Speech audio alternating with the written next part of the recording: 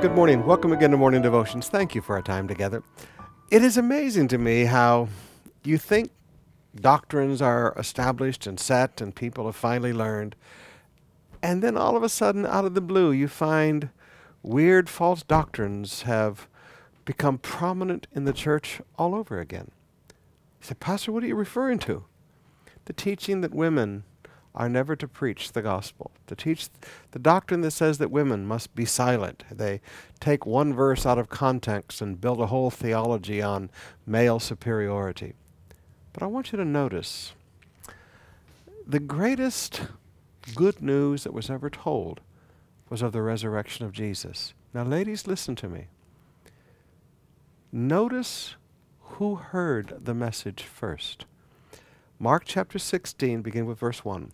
When the Sabbath was past, Mary Magdalene and Mary, the mother of James, and Salome brought spices, and they went down to anoint him. And what do they come into?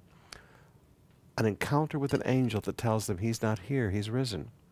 And then you come over to verse 9 there in Mark 16. Now when he arose early on the first day of the week, he appeared first to Mary Magdalene. He appeared first to a woman. And he told this woman to go and tell the disciples, to go and tell everybody. Now, it's amazing to me that if women are inferior to men spiritually, if women are not to be listened to, when Jesus rose from the dead, why is it that the first people who hear the message from the angel and from Jesus himself, Jesus didn't appear to Peter first. He didn't appear to James and John first. He appeared to Mary Magdalene, to whom he'd cast out 7 demons.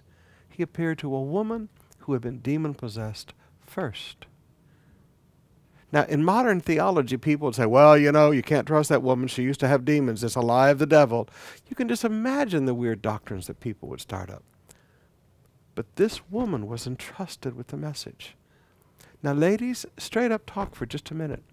You need to understand, God entrusted a woman. He appeared to a woman first to share the good news of the resurrection.